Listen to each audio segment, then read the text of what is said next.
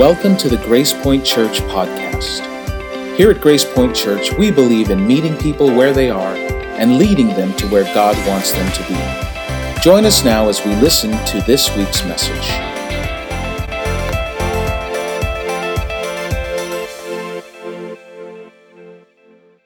Has this ever happened to you? You are with a friend and you're having a conversation, and they start talking to you about someone they know, and they tell you this story about them, and they're really upset because of what this other person did, and they tell you, and now you're really upset, and you just can't believe that they would actually do something like that. And so you walk away and you run into the other person. And the other person is like telling you the same story, but a whole completely different set of facts. And they're telling you, no, it was the other guy's fault, and now all of a sudden you used to be mad at them, but then you hear their side of the story, and now you're mad at the other guy. Right? This happens to us all the time. Because stories are important. Stories tell us something about the people that are involved in the story. Stories tell us things that we don't even get just by talking to the person. That's why a lot of times you will hear people say, tell me the story of how you got engaged, right? For some reason, that's a thing that people always ask. Like if you're getting married, they want to know how you got engaged, because how you got engaged, especially men, for those of you who are not yet married, how you got engaged is a huge deal. That's one of those things that they show pictures of and they tell stories about, and it tells so much about who you are.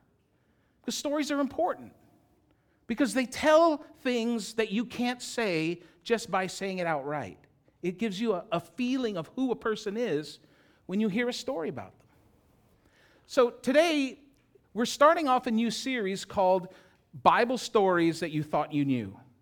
And the reason that we're talking about these things is because there are stories that we grew up with, thinking that they went like this or they go like that. And how we understand those stories not only tells us about the people that are in the stories, but how we understand those stories also tell us about God. So today we're going to be looking at a story, and I sometimes hate using the word story because when we say that these stories from the Bible, it makes it almost sound like we're talking about a fairy tale.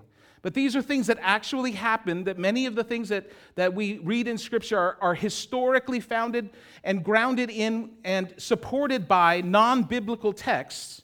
And so we're going to look at a story today that you may have grown up reading or watching on cartoons or listening to in church, and that is the story of David and Goliath. Now, here is the story of David and Goliath that I grew up with that maybe is the same that you grew up with. David was a young boy. Goliath was a huge giant. Goliath and his army were angry at David and his army. So David, who was a young boy, he took a sling. That was his toy. He went to the river. He picked up 5 little stones and put them in his pocket. Then he went up to the giant and he said, I'm going to defeat you because I am here from God. And David knew that God was going to do a miracle, so he put his stone, his little tiny stone that he got from the river, into the sling, and he, you know what you do with the sling. He slung it, right? So he took the sling, and he slung it, and he hit the giant, and the giant fell down dead, and David wins. That's the story I grew up with. Is that the story you grew up with? Okay. This is a great story. So let's take a look at what Scripture actually tells us actually happened. If you want to follow along, we're going to be in the book of 1 Samuel, chapter 17. So if you have your Bibles with you, just crack it down the middle and turn to the left until you get to 1 Samuel. It's right after 2 Samuel. Otherwise, we're going to put the text on the screen so you can follow along there. If you've got it on your phone, on your app, then you don't even have to worry. Just type it in. We're in 1 Samuel 17. And this is where the story starts. So the Philistines and the Israelites. Now, the Philistines are the bad guys, right? This is the part of the movie when we say, so the Philistines, and the audience goes, ooh. Right? So these are the bad guys, the Philistines and the Israelites. All right, you guys are right in this. The Philistines and the Israelites faced each other on opposite hills with the valley between them. So I want you to picture this. There's a valley, and it goes up, and there's two hills on the side. And on the one side is the Philistines, and on the other side is the Israelites. Right? And they're getting ready to do battle. It goes on and it says this. Then Goliath, he's the bad guy. Right? Goliath is the bad guy. A Philistine champion from Gath came out of the Philistine ranks to face the forces of Israel. Now, what he did was he basically came down the mountain into the flat area in between them, right? And as he came down, the Israelites saw he was over 9 feet tall. 9 feet tall. Now, there is some historical discrepancies with this. There's some people who believe that when you look at the measurement, he was actually only 6'9". But from my perspective, there's not much difference between 6'9" and 9 foot. Right? They're pretty huge. So this was a big guy. However you want to believe it, Goliath was huge. In fact, it tells us more, and he says this. He wore a bronze helmet. Now, have you ever lifted anything made of bronze? This thing is heavy, and he's got it on his head. And his bronze coat of mail, which would have only covered his torso down to about his thighs, that alone was 125 pounds. Ladies, there are some of you who don't weigh that much. It was like him carrying you around on the battlefield. That's how big this dude is. He also wore bronze leg armor, right? Because the mail only comes down to here. And he carried a bronze javelin on his shoulder. Now, historically, if we look at that, that javelin that he's carrying is about 23 feet long. That's how long it is. The shaft of his spear was as heavy and thick as a weaver's beam. So a weaver's beam was the beam that was at the top of the machine that they made to weave things. And so that would be about 2 to 2.5 inches in diameter. Tipped with an iron spearhead that weighed 15 pounds. This thing was massive, it was heavy, and he was carrying it around like it was nothing. Goliath stood and shouted a taunt across to the Israelites. Because now think about this. Goliath, as huge as he is, was able to go all the way down the mountain, all the way to the middle of that field, and he is looking up at the Israelites, and they haven't moved. None of them. They're just standing there.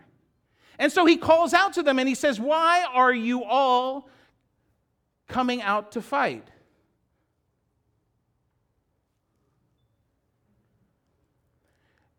What he's basically saying is, why are you standing there? I mean, if you're not down here fighting with me, why did you even come out? Why are you coming out here to fight? And he says, I am the Philistine champion, but you are just the servants of Saul. Saul was the king. That's all you are. And then he has this brilliant idea. He says, choose one man to come down here and fight me. If he kills me, then we will be your slaves. But if I kill him, you will be our slaves. Now imagine for a moment you're one of the Israelites. You're standing on the top of the mountain. You see this big, huge dude at the bottom. And he says, listen, I don't need to take all of you on. Just send one guy down here. One guy. And we will fight it out. He wins, you guys win. He loses, all of you lose. Right? If I kill him, you will be our slaves. When Saul, this is the king of the Israelites, when Saul, the king, and the Israelites heard this, they were terrified and deeply shaken. No one wanted to go down there. Nobody wanted to fight the giant. None of them. And if you read the story earlier on, you will find that for weeks, this thing happened every single day, over and over again. Both armies would wake up in the morning, they would put on all of their armor, they would walk to the edge of the cliff, And the giant would come down, and he would say the same thing, and no one would move. And then when the day was over, everybody went back to their camps. Over and over and over again. And Saul and the Israelites, they were terrified and deeply shaken. No one thought that they could beat this huge dude. So the story goes on, and it says this. One day Jesse said to David, now David is our hero, right? David is the little guy. And Jesse is his father. So one day Jesse said to David, take this basket of roasted grain and these 10 loaves of bread and carry them quickly to your brothers. Now, this is why this is happening. See, David and Jesse are not at the camp. They're way back at home. And so, because at this time, Jesse has a lot of sons, but only 3 of his sons were old enough to join the army. So Jesse had 3 sons. David was still at home. And Jesse says, listen, I want you to take some bread and bring it to your brothers, because they've been out there a while and they might be hungry, right? He says, take this basket of roasted grain and these 10 loaves of bread and carry them quickly to your brothers. But that's not all. He goes on and he says, and give these 10 cuts of cheese. And I tried to figure out what cuts of cheese. I looked this up. What is a cut of cheese? Apparently in this time, when they made cheese, it didn't come out in individually sliced, it didn't come out like that. It came out in like one big hunk ball of cheese, and they would just cut pieces off of it as they give it to people. And so 10 cuts were just 10 cuts of their big, huge ball of cheese, which I've always found funny. They had a big, huge ball of cheese. So take these 10 cuts of cheese to their captain, see how your brothers are getting along, and bring back a report on how they are doing, which makes sense, right? You're a father, you have 3 sons, they're about to go to battle, you want to know what's going on. So I guess you send one of your children, your younger sons, who's not old enough to fight, you send him out to the front lines and let him find out what's going on. So that's what he did. So David gets there, and he's bringing the bread and he's bringing the cheese. And as he's there, he overhears the people in the army, the men, the soldiers, the Israelites, he overhears them talking. And this is what they say. He says, have you seen the giant, the men ask? He comes out each day to defy Israel. The king has offered a huge reward to anyone who kills him. This kind of made David take notice. Like, well, hold on, wait, what? He goes on and says, he will give that man one of his daughters for a wife, and the man's entire family will be exempted from paying taxes. Now think about this. The reward for killing the giant is the girl and no taxes. Right? And not just for him, but for his whole family, no one's ever paying taxes again. Did I mention there was a girl? Right? This is the reward. So you would think that David would go, I'm a teenager. Okay, yeah, that makes sense. I hope one of you guys can handle it. That's not what David does. What does David do? David goes to the nearby guys. He's heard from these guys. He goes over here, and he asks them. It says David asked the soldier standing nearby, because David isn't sure that those other guys weren't, lying to him, or they had too much to drink and they didn't get the story straight. So he wanted to be sure. So he went to another group of guys and he said, what will a man get for killing this Philistine and ending his defiance of Israel? He wanted to be sure. And they said, and these men gave David the same reply. They said, yes, that is the reward for killing him. You get the girl and you don't have to pay taxes, you and your family, ever again. Did I mention there was a girl? So now you're David, you've talked to these guys, they told you that. You went over there and talked to those guys and they told you that. And you would think, okay, that makes sense. I hope one of you guys can do it. But what does David do? He walked over to some other guys. Are you with me now? David wants to be sure that this is actually happening. He talks to these guys, they say yes. He goes over here and talks to these guys, they say yes. So he goes over here to some other guys and asked them the same thing and received the same answer. Now, I want you to get this, because I was a teenager once, and this is David. He's a teenager. I am not saying that David did not trust God. He did. I am not saying that David didn't believe that God would come through for him. He did. I'm not saying that David didn't have great faith. He did. But David was a teenage dude. And I used to be that one time. And I can tell you that when you're a guy and you're a teenager, two of the most important things on your mind are girls and stuff. Right? So when David hears what's going on, David gets told, this is the battle, this is what's happening.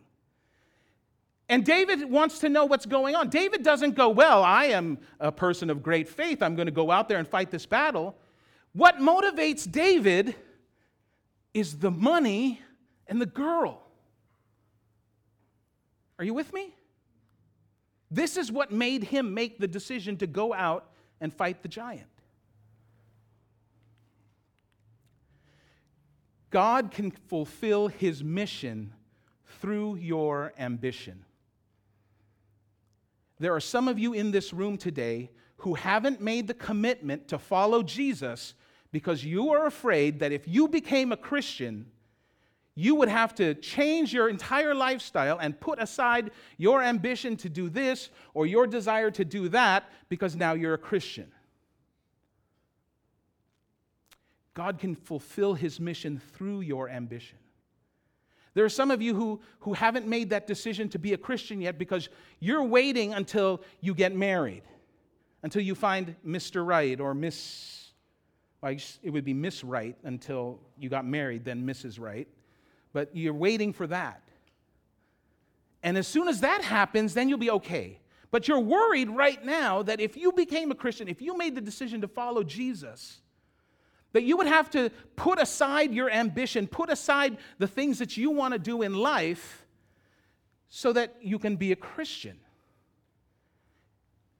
And what David is showing us, what we're seeing in this story is that David's ambition is what drove him to fulfill God's mission. See, God's mission was to defeat the Philistines. And he didn't do that by having some adult who had great faith come out and fight the battle.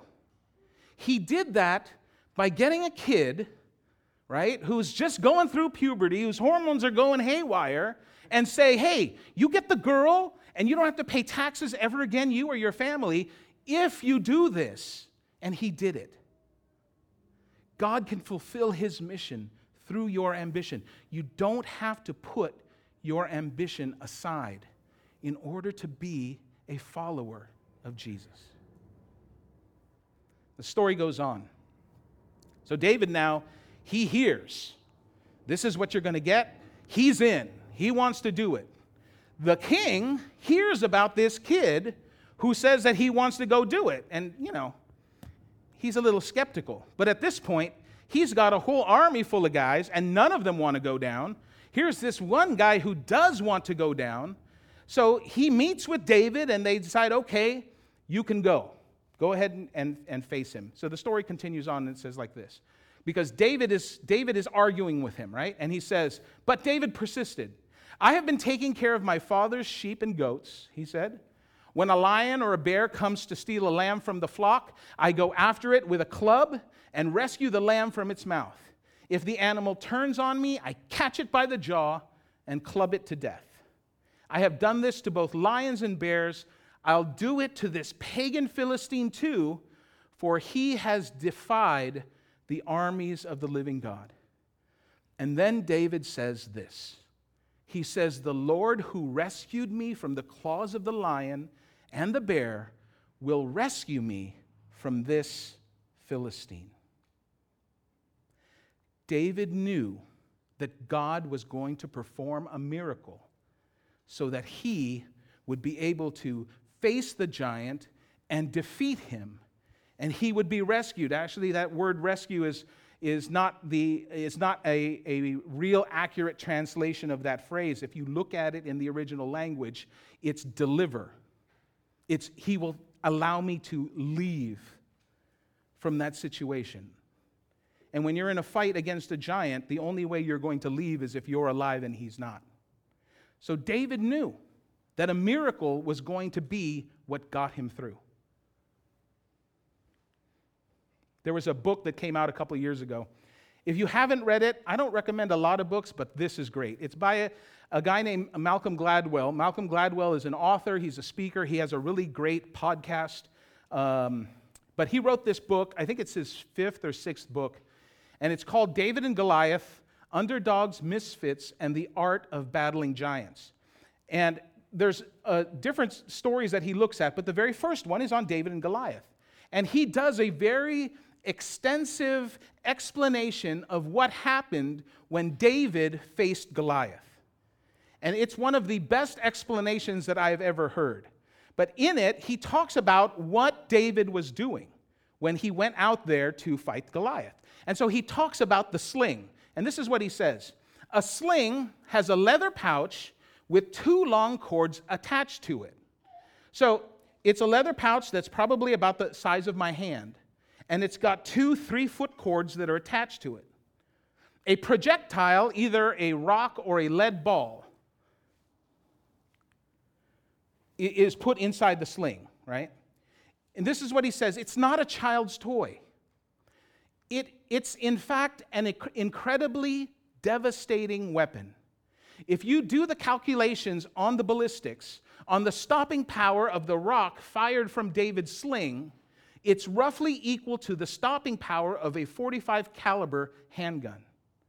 This is an incredibly devastating weapon. When David lines up, he has every intention and every expectation of being able to hit Goliath at his most vulnerable spot between his eyes. Now, historians tell us that the accuracy of that sling goes to about a quarter mile. That when it leaves the sling, the projectile comes out at 60 miles an hour. And what we thought were little pebbles that he was picking up from the creek were actually stones about the size, somewhere in between a pool ball, a billiard ball, and a tennis ball. This, well, not this, because this is, not that. But a rock this size is what David slung at Goliath. Of course it was going to kill him. Of course it was going to kill him. It had to kill him. I mean, look how big this rock is. No matter how big the guy was, this hits you between the eyes at 60 miles an hour, and you're done. And the range of a quarter mile, can you imagine what that means? That David didn't have to be anywhere near the giant for him to be able to kill him with his sling. Now, this is why this is important. He says here, reaching into his shepherd's bag and taking out a stone, he hurled it with its sling and hit the Philistine in the forehead. The stone stank in, and Goliath stumbled and fell face down on the ground. Now, you remember back at the beginning, right before all this, when David was talking to the king, and he said, "The Lord who rescued me from the claws of the lion and the bear will rescue me from this Philistine." David was expecting a miracle. He's in a situation, it's a tough situation. We've done that. We've been in our lives situations that are tough situations that we've placed ourselves intentionally in. And so here's David, and he's saying, listen, God rescued me from the lion, he rescued me from the bear, he is going to rescue me from the Philistine. God did a miracle, but it wasn't where we thought it was. It wasn't where we thought it was.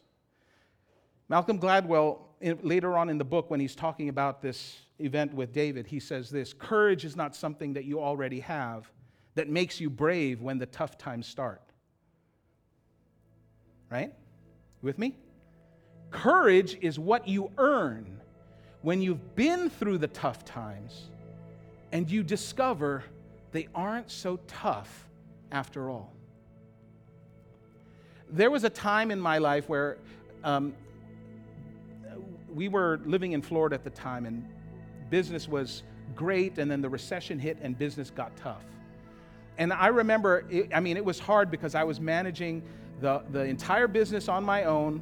I had family, I had 2 kids, and it was just not a good time because the recession hit the particular business we were in pretty hard. And I remember the feelings of getting the little certified mail slips in the mail and having to go to the post office and knowing they were all of them were about debt collectors. They were all people who said, hey, I need my money, and they were sending certified letters. And I remember in the moment, the terror and my body shaking and just feeling like, how am I going to ever get through this? But I got through it. And now it's this amazing thing because I look back on it now and I see that I got through that because God was going to put people into my life who were going to be facing the exact same things. And they needed someone to say, I have been there. This is how you get out. God brings you through those times for a purpose. See, the miracle that we see in the situation, the miracle that is seen in the situation, often happens in the preparation. The miracle that we see when the situation is bad and we see a miracle come up and we think, wow, that's amazing. That was not the miracle. That was the effect of the miracle. The miracle happened while that person was preparing for it. You see, remember back when David was talking to the king and he said, I went out into the fields and I protected my sheep and my goats? Remember when he said that I defeated the bear and I defeated the lion? Listen, when you get a kid, and at this age he was probably 10, 11, 12, you put a 10, 11, 12-year-old out in the field and a lion is coming after its dinner and this little kid is supposed to protect it, the only way that kid gets through it is through a miracle. See, the miracle didn't happen when David was standing and facing the giant. The miracle happened in the day-to-day of God protecting him and training him and putting him in situations where he would be facing an enemy that was stronger than him and bringing him through every single time so that when he stood in front of the giant, he had no doubt that not only could he hit that giant, but that giant would fall dead. See, the miracle didn't happen on the field with Goliath. The miracle happened when God over and over again saved David from the lion, from the bear, put him through a time of preparation to get him to the place where he could do what he needed to do. There are some of you in this room today who are facing a life situation and you're saying to yourself, God, why am I having to go through this now? You might be facing not having a job. You might be facing having a debt that you can't pay. You might be facing a health issue or a relationship issue. And you're looking at it and you're saying to yourself, I don't get why this is happening. Why does it have to be so hard? And what you don't get is that God is in your problem. He's preparing you for something else. That when God takes you through whatever it is you're going through, He takes you through that. That's the miracle that is preparing you for something else. And farther down in your life, farther down in your time, you're going to see that this amazing thing opens up for you. This amazing job opportunity opens up to you. This amazing moment where you get to heal a relationship opens up to you. And you think that the miracle happened there. And it didn't. The miracle happened in the preparation. The miracle happened in the tough times and in the hard times. We just saw it later. Thousands of years later, the Apostle Paul would write this to the house churches in Ephesus, and he said this. He says, for we are God's masterpiece. So he's talking about God and how much God loves us and how God is doing all of these things just because we have faith in Him. And he concludes it by saying, for we are God's masterpiece. He has created us anew in Christ Jesus so we can do the good things He planned for us long ago. Now, that phrase, He planned for us long ago, kind of changes the meaning a little bit. But when you look at it and you look at what the actual text was and what the meaning of it was, the things He took us through before. He's created something new in us so that we can see the good things He has planned for us. And He does that through all of the things that He has taken us through before. Thank you for joining us for this week's message. Grace Point Church is located in South San Francisco, California. For more information, look us up online at www.wearegracepoint.com.